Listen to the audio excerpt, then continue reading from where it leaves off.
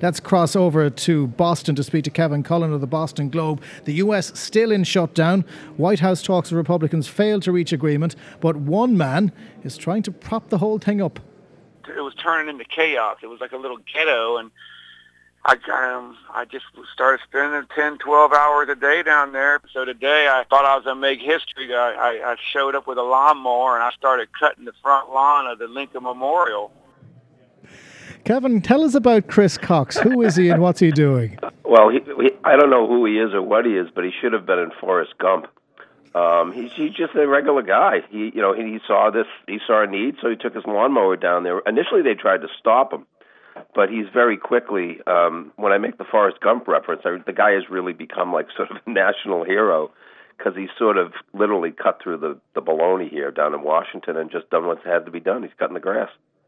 He's been called the one-man militia. Only in America would they call somebody a militia on his own. Of course, militarize something, of course. Yeah, why not, yeah. But the whole point, what he has exposed is the fact that this is ridiculous. But it's about to become more than just embarrassment and America kind of hanging its head in shame internationally. You are within days of a default, and there is no talk of success between the Republicans and the White House. Well, I mean, in fairness, we have until November 22nd to get that done. But this is really a problem. I mean, the problem, John, I think we've talked about it before. This is it's really not necessarily about Democrats and Republicans. They are no more polarized today than they were last year. This is really a fight for the Republican Party's soul. And right now, about 40 members of the House of Representatives who identify themselves proudly as Tea Party members, they are holding their own party hostage. And that party is terrified of the prospect of having to fight off a Tea Party challenge in their own seats. So this is all about just crass opportunism at that level. Now, they're hiding behind these highfalutin ideologies and philosophies, but that's really what it comes down to. You have individual reps from the Republican Party who are terrified of losing their seats if they appear to go soft on this issue. The posturing is offensive, but this is what it is.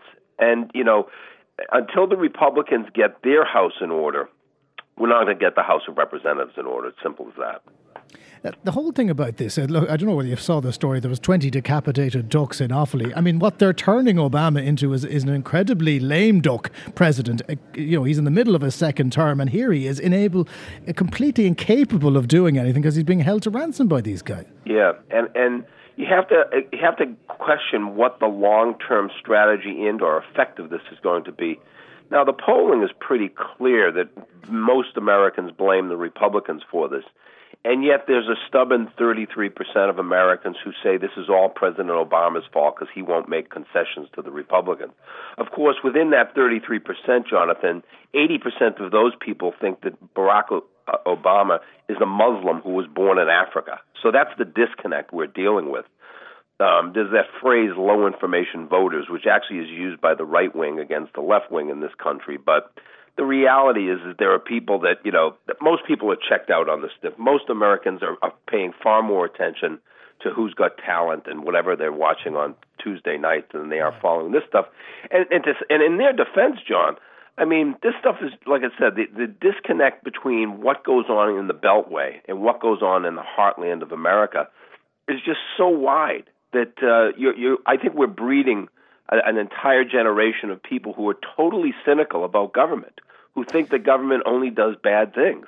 Yeah, well, don't worry about. I was going to say, don't worry about that 30%. We've got there seems to be 30% vote no to every referendum in this country, no matter what the subject was. I think there was something similar in the children's referendum. So, there is that 30% out there always. But where the Republicans got caught badly was this incident, the soldiers who died in Afghanistan. I think it was 17. Right.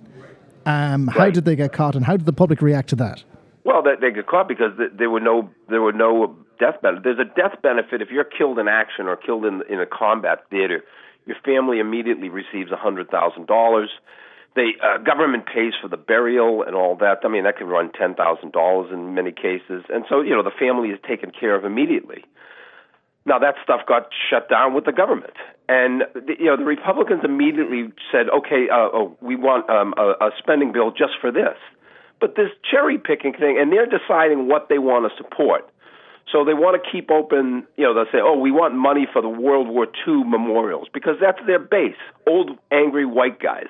So, all the guys that are 80 years old now will keep their memorials open, but screw the guys from Vietnam. It's so preposterous, John, that what they're doing. And they're suggesting that, we really wanted to get these benefits to these the dead servicemen, but President Obama will not approve it. And this is the ludicrous part of this sort of cherry picking. We'll support this, but we won't support that. And this is what I would say to Republicans. I didn't support the wars in Iraq and Afghanistan. Can I get a rebate? Can you send me back my tax money that went to those wars? I mean, it's ludicrous. Let's move on to a different president, a former president, one still loved in parts of the United States. Bill Clinton was here this week. He met Pat Kenny. Here's a little excerpt from their chat. Would you like to be the first gentleman? I would like to be whatever she wants me to be. I helped her. She helped me in politics from 1974 until January of 2001. And so I got 27 good years of support from So Bill. You'll do your bit. Yeah. So I told her that she could have the next 27 years, and then if I were still alive, we would argue about what would happen then. I would like to be whatever she wants me to be. That's a man who knows his place, doesn't it? Absolutely. I mean, I think he listens to that Tammy Wynette song more than she does.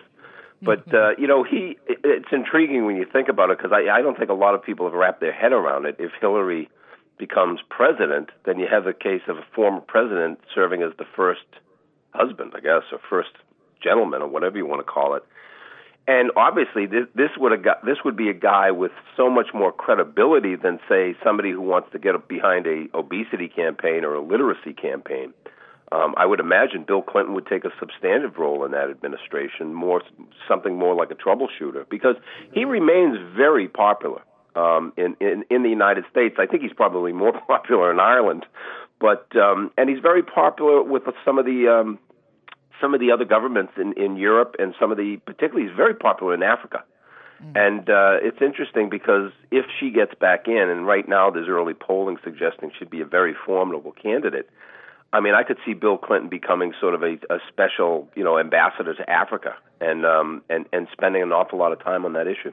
Well, look, we've got two popes in the Vatican. Why not two presidents in the White House? Although I don't think I could compare Bill Clinton to the Pope somehow now. That might be a bit of a stretch. Kevin Cullen of the Boston Globe. We'll talk to you next Friday. Thanks, John. All the best.